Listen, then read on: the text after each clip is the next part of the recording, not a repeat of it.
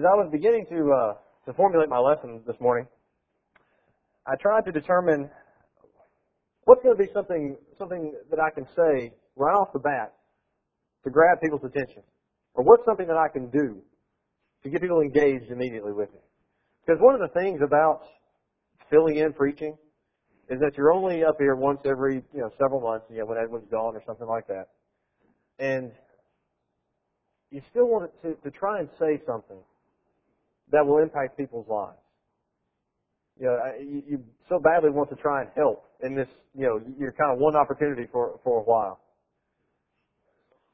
And so what can you say to immediately pull people in and keep them with you throughout the period of the sermon?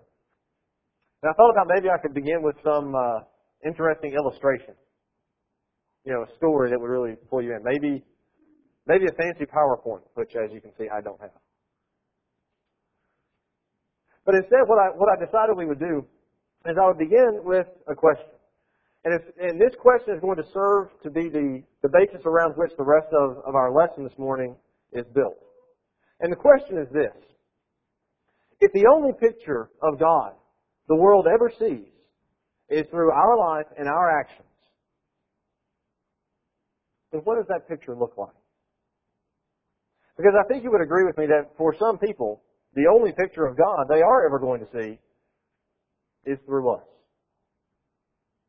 They don't attend a congregation of God's people. They don't study the Bible for themselves. And so really the only picture they're ever going to see is through our life and through our actions. Now, before we begin really looking at the question and getting into the heart of the lesson, I want to say a couple of things. The first being, in all honesty, and I'm just being completely open with you, this lesson really isn't meant to be one to encourage and to uplift and to make us feel good. In fact, it's kind of the opposite. This is one of those lessons that if we honestly take the time while we're here together for the few minutes that we're going to be studying together, if we really take that time and really think about what is the picture that I am portraying to the world, then in fact I think most of us probably won't leave feeling great. We'll leave feeling that there's things I need to work on. That there are things in my life that maybe I need to change. There are things that I simply need to get rid of. We're not going to take a scripture and break it down and find the hidden truth and the hidden meanings in it. There are lessons that do that. What this lesson is meant to do is to help us look in the mirror, examine ourselves in the light of God's Word, and find out, am I showing the world what God wants me to? And so I hope the lesson this morning will be beneficial to us. I hope it will cause us to think. I hope it will cause us to make changes or in the areas in our life where we see we need to make those adjustments. But really, before we can really begin addressing the question, I have another question to ask that we really need to think about, and that is, do we really care what the picture is that we are displaying to the world? And before you disregard my question, stay with me, okay? Because remember, this lesson, this time of study is all about being honest with ourselves and really examining ourselves. And so before we disregard the question and say, well, of course I care. Of course I care about what the world sees. Let's really stop and think. It's easy to say we care. But do our actions say something different? While we're here together, do we say, yes, of course we care, but then when we go out and we leave and we go out into work, into school, and to the soccer practice, and to all the things that we do our actions show? Do our actions show that we really care? There's a passage that came to mind when I was thinking about this, and I appreciate Kurt for reading it for us. It was from John 17. And we're going to read it again here in just a minute because as I was preparing, this particular passage came to mind because of what Jesus prays for here for His followers. This is the time when Jesus is nearing His crucifixion, the arrest and betrayal are at hand, and He knows what's going to happen, and so He's praying to His Father. He's spending some time with God. And He specifically prays here, beginning of verse 13, for those who are following Him, for His disciples. Now let's read it again together. John 17, beginning of verse 13. Jesus prays, but now I come to you, of course Him speaking to God, And these things I speak in the world, so that they may have joy made full in themselves. I have given them your word, and the world has hated them, because they are not of the world, even as I am not of the world. I do not ask you to take them out of the world, but to keep them from the evil one. They are not of the world, even as I am not of the world. Sanctify them in truth. Your word is truth. As you sent me into the world, I also have sent them into the world. For their sakes I sanctify myself, that they themselves also may be sanctified in truth. I do not ask on behalf of these alone, but for those who believe in me through their word, that they may all be one, even as you, Father, are in me, and I in you, that they may also be one in us, so that the world may believe that you sent me. It's interesting, a couple of things the things he prays for here about his followers. He prays that they will be kept from the evil one in verse 15. He prays that they will be sanctified by the word, by the truth. And he prays that they will be one. And notice at the end what he says. Why does he want them to be one? Why is he praying for these things? So that the world may believe that God sent him. What he's wanting is, he was wanting his followers to be the picture to the world. He's saying, I want them to be able to look at my followers, see the unity that they have, and realize that's what I'm about. He wanted his followers to be the picture to everyone else of his teachings. I think the exact same thing applies for us today. We need people to be able to look at us and see through our life and see through our action and say, that's what it's about. That's what serving God is about. That's what following Christ is about. They are someone who I can emulate because I know by their life and by their actions that they're doing what's right. Being the picture of a servant of God. Being a picture of one of his followers.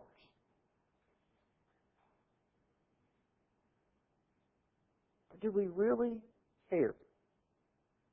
Do we really care about the picture that we are displaying or portraying for everyone else? If we do, our actions will show it. If we do, the way we conduct ourselves day to day, the things that we say, the places we go, the decisions we make, if we really care about what we're showing to the world, then our actions will bear that out. But if we don't really care, our actions will show that as well. Because the things that we say will ring hollow because our life doesn't support it. If we really care about the picture, if we really care about the example and the influence we're placing upon other people by how we live our life, then when we see that our picture is a little bit blurry, when we see that maybe the picture of our life doesn't completely match up with the picture that God shows us in His Word, then we're going to change. No matter how painful it may be, no matter how difficult it may be to make the changes, if we really care about being the example to the world that God calls us to be, then when our picture doesn't quite align with the picture of God's Word, we're going to change. We aren't just going to say we're going to change, we're actually going to. And so that's why I start here by saying, before we really start talking about the nuts and bolts of this, we have to ask, do we really care? Do we care enough that we're going to not only say I'm going to change in these particular areas, but do we actually follow through on it? Because words can be empty. It's our actions and it's what we do afterwards that really demonstrates whether we take these things to heart and whether we really are honest and mindful of being that example to the world around us. So now, we'll get to the crux of the matter. Because what this entails, what this is going to have to do is, we're going to have to be willing to stop and look at ourselves in every aspect of our life and compare it to the picture that is painted for us in the Word of God. Now, don't worry. I'm not going to go through every single area of life because that would take us too long. But what I do want us to do is to take the Word of God and see the pictures that are painted or the pictures that are created for us in the Word of God, and I want us to compare and contrast our life to it. Here's what the Word of God says. How does my picture measure up? Well, but Jonathan, how can we do that? Because, I can't control what other people think. People are going to think what they want to. I can't control that. Maybe to a point I agree with you. If somebody doesn't like me, there may not be anything I can do to change their mind. But where this is concerned, I believe we can influence the way people think. Because of how we act, because of how we conduct ourselves in every situation. I think we may sometimes want to hide behind that excuse. Well, I can't control what they think, so I'm not going to worry about it. Yes, we can. Don't allow that excuse to keep us from working towards what God wants us to be. And remember, I know I'm throwing out a lot of disclaimers here, but I think this is important. Remember, we're not talking about what we hope people see in us. We're not painting some great image of ourselves and saying, well, this is what I hope people see. No, what we're trying to do here is we're trying to strip away all of that and get down to the heart of the matter and ask, what are people actually seeing in us? And I can't answer that for you. And you can't answer that for me. Because I'm not with you all the time. And you're not with me all the time. I am with me all the time. I know the picture that I'm creating for the people around me because of the things that I say when you're not around. Or the places that I go when you're not around. You see, this is one of those times when we've got to turn it all inward. And take that painful examination and look at ourselves in light of the Word of God. So think about this last week. Think about how you acted. Think about what you said. Where you went. What you wore. Your attitude. Your work ethic. Your decision making. What picture did you create for the people around you? While you were at school, what picture did you create for the people around you? While you were at work, when you went to soccer practice, when you went to the PTA meeting, when you went to the grocery store, when you did whatever you did this past week, what picture were you creating for the people around you by the things that you did?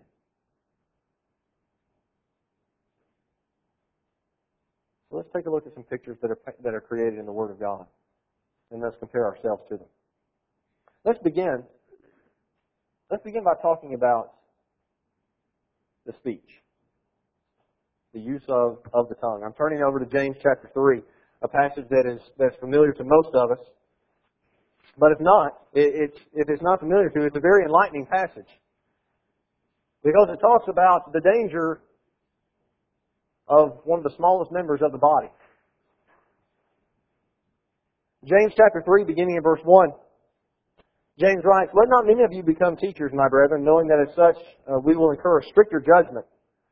For we all stumble in many ways. If anyone does not stumble in what he says, he is a perfect man, able to bridle the whole body as well. Now, if we put the bits into horses' mouths so that they will obey us, we direct the entire body as well. Look at the ships also. Though they are so great and are driven by strong winds, are still directed by a very small rudder wherever the inclination of the pilot desires. So also the tongue is a small part of the body, and yet it boasts of great things. See how great a forest is set aflame by such a small fire. And the tongue is a fire, the very world of iniquity. The tongue is set among our members as that which defiles the entire body and sets on fire the course of our life, and is set on fire by hell. For every species of beast and bird, of reptile and creature of the sea is tamed and has been tamed by the human race, but no one can tame the tongue. It is a restless evil and full of deadly poison. With it we bless our Lord and Father, and with it we curse men who have been made in the likeness of God. From the same mouth come both blessing and cursing, my brethren. These things ought not to be so." You know, it's interesting the parallel he pulls out here about how the ship is directed by such a small rudder, and but yet how that small thing directed that big ship. How small a member of the body our tongue is, and how maybe even overlooked sometimes it is, but what danger and what problems it can get us into. If you'll turn back to Matthew chapter 12. Matthew chapter 12, beginning in verse 33, Jesus here, He talks about how the words reveal who we really are.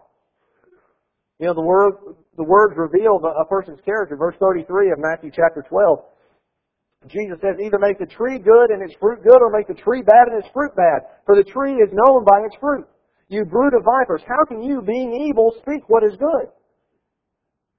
For the mouth speaks out of that which fills the heart. The good man brings out of his good treasure what is good. The evil man brings out of his evil treasure what is evil. But I tell you that every careless word that people speak, they shall be given an accounting for in the day of judgment. For by your words you will be justified, and by your words you will be condemned. Clearly, the Bible has something to say about how we use our tongue, about the things that come out, about the way we interact and we speak to other people, the things that we say. How dangerous and how damaging evil things spoken can be. So the question is, understanding the fact that the tongue can get you in trouble, and the fact that obviously there needs to be some control over the things that we say. What does the picture of our life show when it comes to our speech? When it comes to how we communicate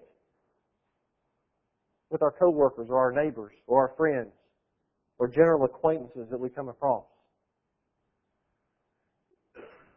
If we were to ask the people we are around on a daily basis, what would they say about our speech? What would they say about the things that come out of our mouth?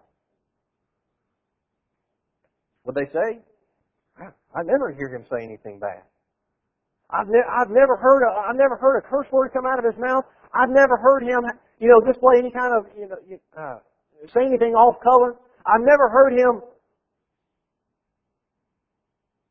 gossip. I've never heard him say a bad word about anyone. I've never heard anything bad come out of his mouth. Is that what they would be able to say about us? Or might they say, well, I know who to go to get the latest dirt on somebody. Jonathan always knows. He always knows what's going on with somebody at work or somebody at school or somebody that we worship with.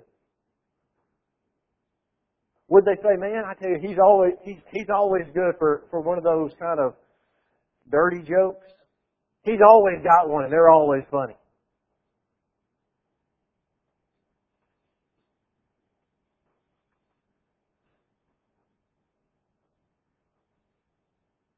Jonathan's always got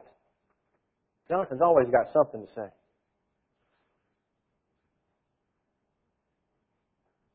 You see, the thing about this one is,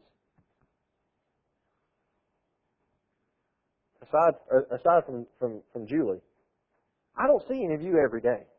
Julie and I work at the same place, so I see her every day. But even then, she's not following me around every single minute. See, the trick about this one is, I may not say those things here. I may be on my best behavior while I'm here. It's while I'm everywhere else. When I'm not around the influence of the people of God. What are the things that come out of my mouth?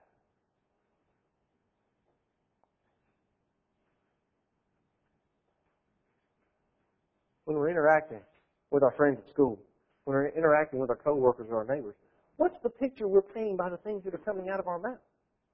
Are we painting that picture that God wants us to? A picture of joy, a picture of happiness, a picture of loving and caring and serving God? Or are we painting a picture of all these other things? These off-color comments, the dirty jokes, the curse words. We can go a long way towards ruining a reputation by the things that we say.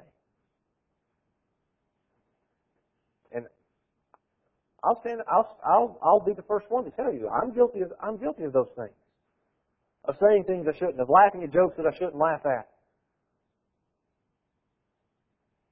So we have to stop and think. What's the picture that I'm creating with how I use this small member of my body? What are other people seeing? Are they seeing God coming out through my speech, or are they seeing something else?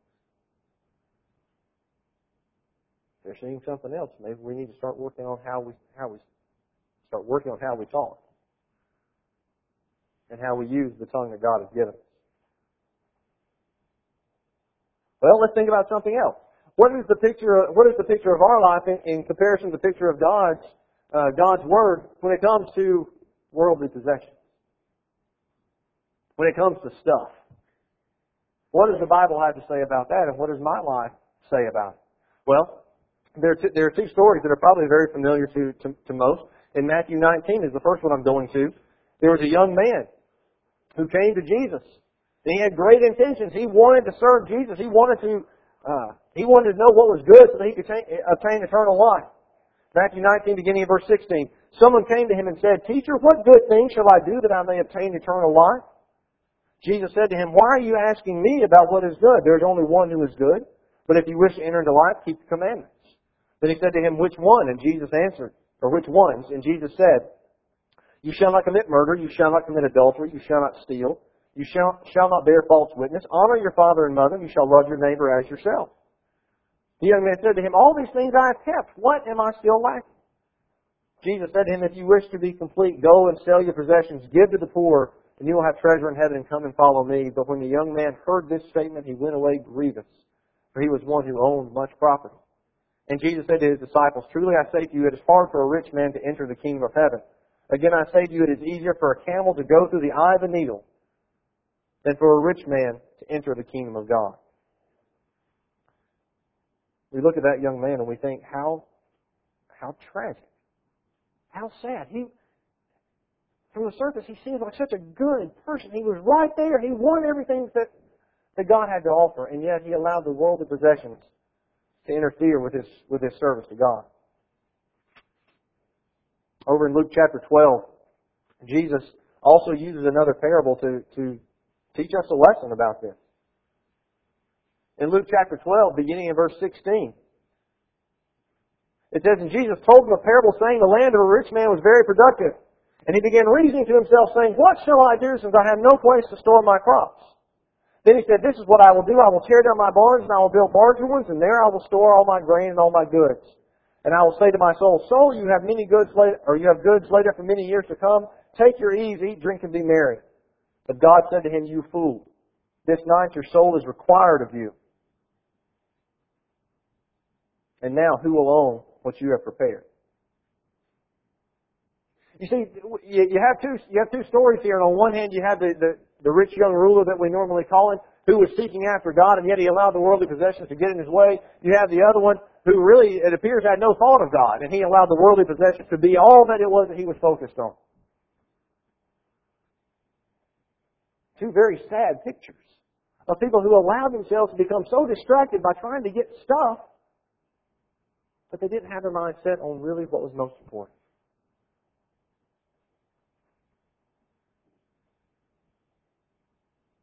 And so what are we taught about that?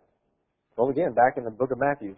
I apologize. I know we're going back and forth to Scripture and Scripture. I probably should have put them up on a PowerPoint for us, but I didn't. Back in the book of Matthew, in Matthew chapter 6, beginning of verse 19, here's what Jesus says about it. He says, "Do not store up for yourselves treasures on earth, where moth and rust destroy, and where thieves break in and steal, but store up for yourselves treasures in heaven, where there is neither moth nor rust, and where thieves do not break in and steal. For where your treasure is, there your heart will be also." So you have the obvious picture that's painted here. You have these two people who we can look at and say they were obsessed with their worldly things, and how sad their story is. You have what Jesus says here about not laying up ourselves treasures on earth, but laying up in heaven, so that we can go to where the eternal treasure is. That's the picture. The picture isn't down here. The picture is up there. So what about us? See, again, it comes right back to us. Where's the focus? What is the picture that we're creating for everyone around us? Are we telling everyone around us, I want to go to heaven, that's the most important thing for me, but then we're working ourselves to the bone to buy the new car and the new house and the latest thing, the latest gizmo that comes out? Now, I'll tell you, And Joellen will back me up on this. I love new stuff. All the new things that are coming out, I can't tell you how much I've been bugging her about like an iPhone or something like that. Not that I need it, but just because I want it. But how often do we allow ourselves to become so focused on the wants that we forget about what's truly important? That focus of that treasure in heaven. And so when people ask us, well, what are you working for? I'm working for retirement. I'm working for that time when I can cash in and I can lay back and I can go on trips and I can do all this. What are we working for? I'm working to go to heaven. You see, that's the picture that's painted here. Because you can look at the rich young ruler and you can look at the other parable and you can see where they were working for. They were working for now the things that they had here. And that's all they had. Jesus said, don't work for here. Work for after here.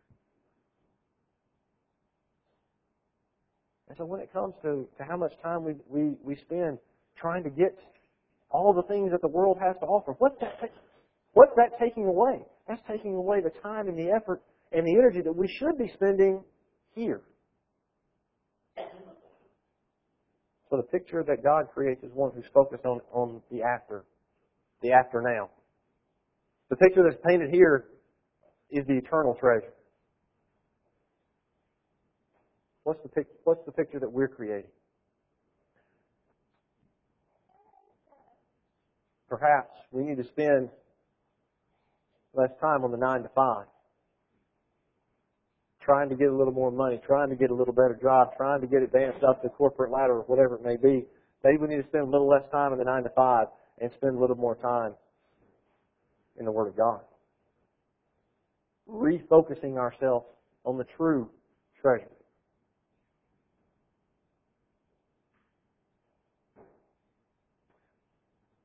What picture are we creating for the people around us? When it comes to modesty. When it comes to what we choose to wear. Now guys, don't drift off. A lot of times, I'm guilty of this too. We hear modesty come up, and what do we automatically think? He's going to talk to the women. I am going to talk to the women. The guys, we have something in this as well. We have a part to play in this as well. Because from the very beginning, there's an example that modesty applies to both men and women. Think back with me, all the way back to the Garden of Eden. When Adam and Eve sinned and they realized their sin, what did both of them do? Go back to Genesis 3. It says they found a way to cover themselves. Why? Because they realized the exposure of their nakedness was shameful. They realized that they needed to cover themselves, to hide themselves because of the shame of being completely and utterly naked. You know, it's interesting. I found a passage that probably to my maybe doesn't speak too well with me that I had never noticed before in the book of Isaiah.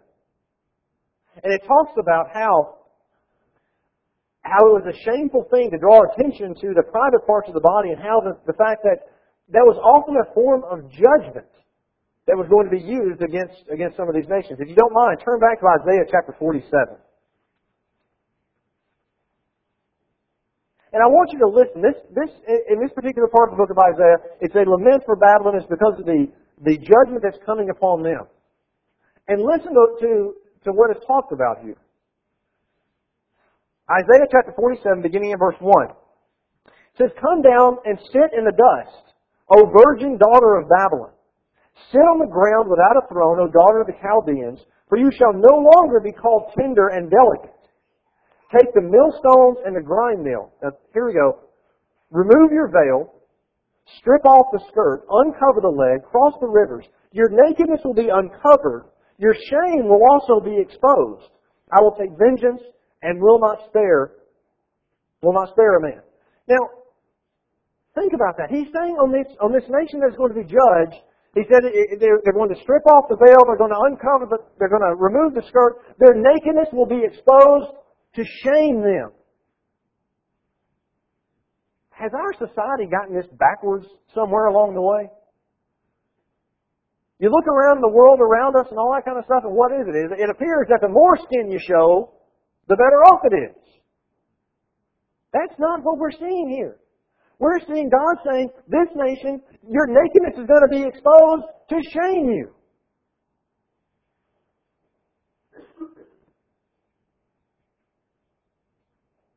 I find that incredibly interesting. That the world in which we live that surrounds us and the clothes that people wear, or maybe more appropriately, the clothes that people don't wear, seems like a badge of honor, when really what it should be is shameful. A disgrace to be seen that way.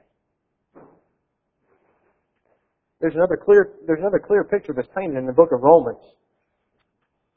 In Romans chapter 13, beginning in verse 13, there's no doubt that this is something we have to consider.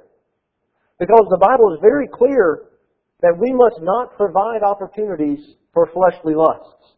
Look at Romans 13, beginning in verse 13. Paul writes, "Let us behave properly as in the day, not carousing and drunkenness, not in sexual promiscuity and sensuality, not in strife and jealousy, but put on the Lord Jesus Christ, and make no provision for the flesh in regard to its lust." So we may want to say, well, that was something that was being said in the book of Isaiah to the people of Babylon. That doesn't really apply. Well, this definitely is something that we need to take to heart. He says here, don't provide any opportunity for the fleshly lusts. I think it's kind of interesting there. It says, put on Christ. Put something on. Don't take things off.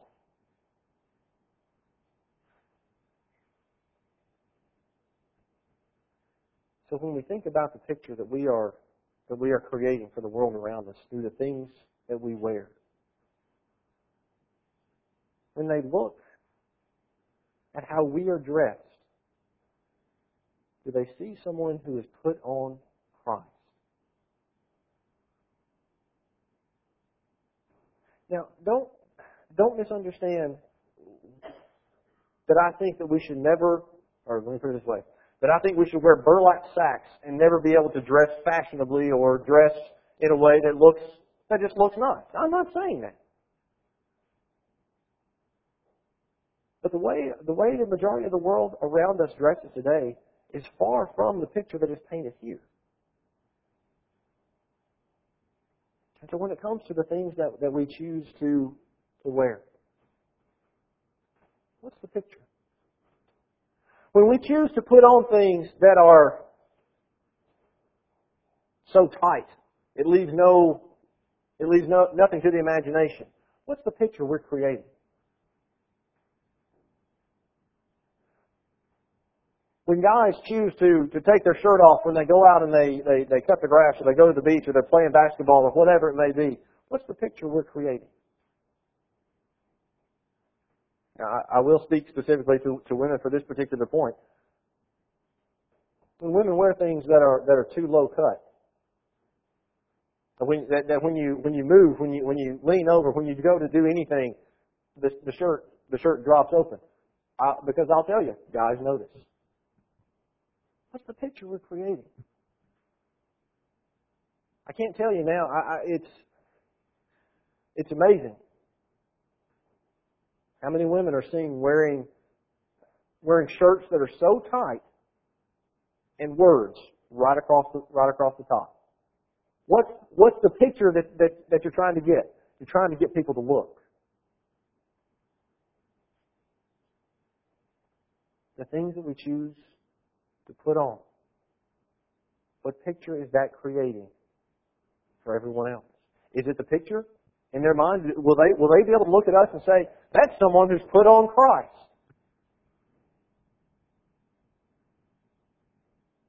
Or will they look after us in a lusting way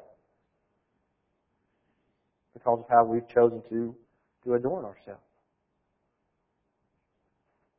Well, they should control what they're thinking. They shouldn't lust after me. I agree. They shouldn't. But you shouldn't be enticing them by the things that you're wearing.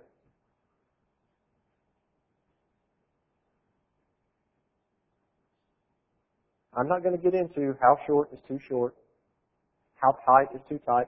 I'm not going to get into that. But the thing you have to think about, the thing we have to consider, is when I go to put something on and I'm reading this and I'm leaving my house, when someone looks at me, what picture are they seeing? Is it one who's put on Christ, or is it one who blends in with everyone else in the world?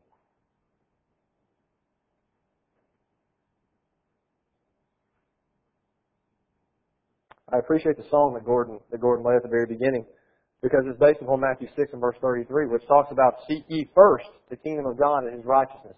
What does the picture of our life create to everyone else when it comes to putting God first? See, this one really goes back, I think, to when I was asking about, do we really care? Saying we really care is one thing, but actually caring is another. Because it's very easy for us to say, oh yes, I put God first in my life. God is the number one thing. That's very easy for us to say. But do our actions paint or create the same picture? When we say we're going to put God first, we're going to seek first His kingdom and His righteousness, does our life back that up? When we allow work to come first,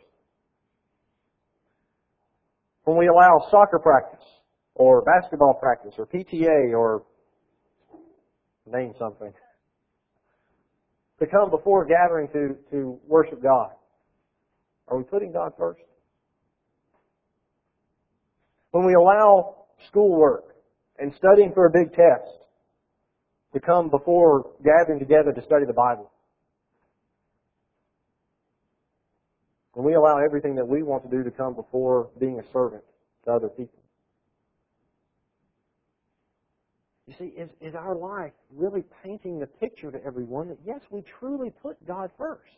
Or is it painting the picture that I say I put God first after me? And guys, I'm not up here saying that I don't do that. Because I do. I know there are times when there are areas where I put myself first rather than putting God first.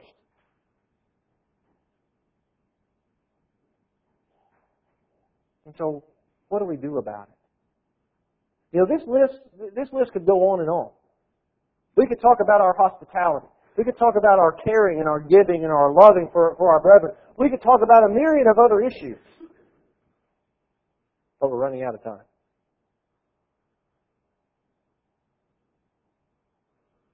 What do we do when the picture of God's Word shows us something and our life doesn't match up to it? And that's how we're going to end our lesson this morning, by thinking just for a couple more minutes about when God's picture says one thing and my life is something else, what do we do about it? How do we fix it? Well, I think I'm going to say it's simple, but actually carrying it out may be quite difficult. So see there again, saying it's one thing, actually doing it is something else. When our life doesn't match the picture that is created in God's Word, what do? Well, I believe we have to understand what the picture should be, and then we need to clean up the smudges in our life. The only way we can fully match our life to the picture of God's Word is to spend time in God's Word. It's that easy. Because you see what we've done here this morning. We've just taken a few issues and we've gone to the Bible and we said, okay, what does the Bible say about that? And then we ask ourselves, what does my life say about it? And see, we can do that with all the areas of our life. We can take time and we can look at the Word of God and we can say, okay, here's what the Word of God says. Now, what am I doing? But see, too many times what we do is we say, what am I doing? And how does that compare to everybody else around me? Oh, I'm pretty good. That's not what we're talking about. We're talking about looking at the true Word asking, what does it say? And then fixing my life to it. The only way we can do that, brethren, is to spend time in it. Every day. Allowing the Word of God to be the light to our feet and a lamp to our path that David writes about in Psalm 119. In 2 Timothy 3, verses 16 and 17, as Paul is writing to the younger man Timothy, what does he tell him about the Scripture? He said, all Scripture is inspired by God and is profitable for doctrine, for reproof, for correction, for instruction in righteousness, that the man of God may be equipped for every good work. You see, what this has for us is everything we need. And so as we're contemplating our life and as we're looking at how do I act and what do I do, I don't see how we can get around the fact that we've got to spend time in this book every day. And because he doesn't do it, I'll do it for him. I'll put a little plug in for Edwin. A lot of you here may follow along. If you don't, here's a good time to start. There's a website called giveattentiontoreading.com. And what that site is, it's a site that Edwin maintains, where he reads through the Bible every day, and he'll post food for thought. You know, what he got out of the reading that day. It's a great place to go. It's a great thing to keep up with because you're not just reading by yourself, you're getting the thoughts of other people, and you can comment and you can follow along and you can do all these things. But it's the idea that we have to spend time understanding the picture of what God wants our life to be. And then, now this is the difficult part. As we understand His picture, it may mean we have to change our life completely. Just like Saul of Tarsus did. Think about what Saul had to do. Saul spent the early part of his life persecuting Christians, going down this path, thinking this was the way that he should go. And then he met Jesus on the road, and he had to turn 180 degrees and go the other way. Well, as we begin to examine the Word of God, and we see the picture of what God wants us to be, we may have to do the exact same thing. We may have been going down this path for so long, but we've got to turn and go the exact opposite. We may have to change our focus in life. Change our companions. Change our tongue. Change our activities from being inward focused to being outward focused. Change our priorities. Change our wardrobe. So that our life, the picture of our life, matches to the picture of God.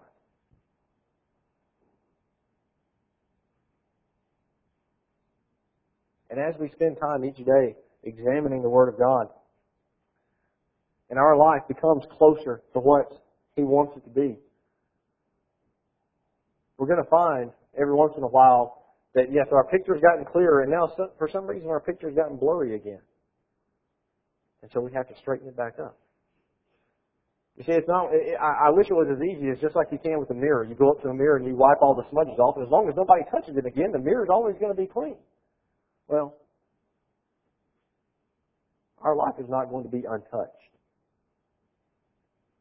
And so as we look at our life today and we realize we have to make changes, and we make those changes, then as we begin to study more and more in the Word of God, we realize, okay, there are other areas in my life that I need to work on.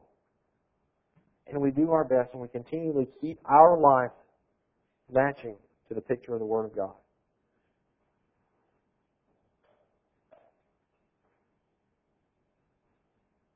So, what does the picture of your life show to the world around you? Is it a picture that you're proud of? Is it a picture that you would be proud of the people in this room to see? Is it a picture that you're proud that God is seeing? Because whether I ever see it, God does.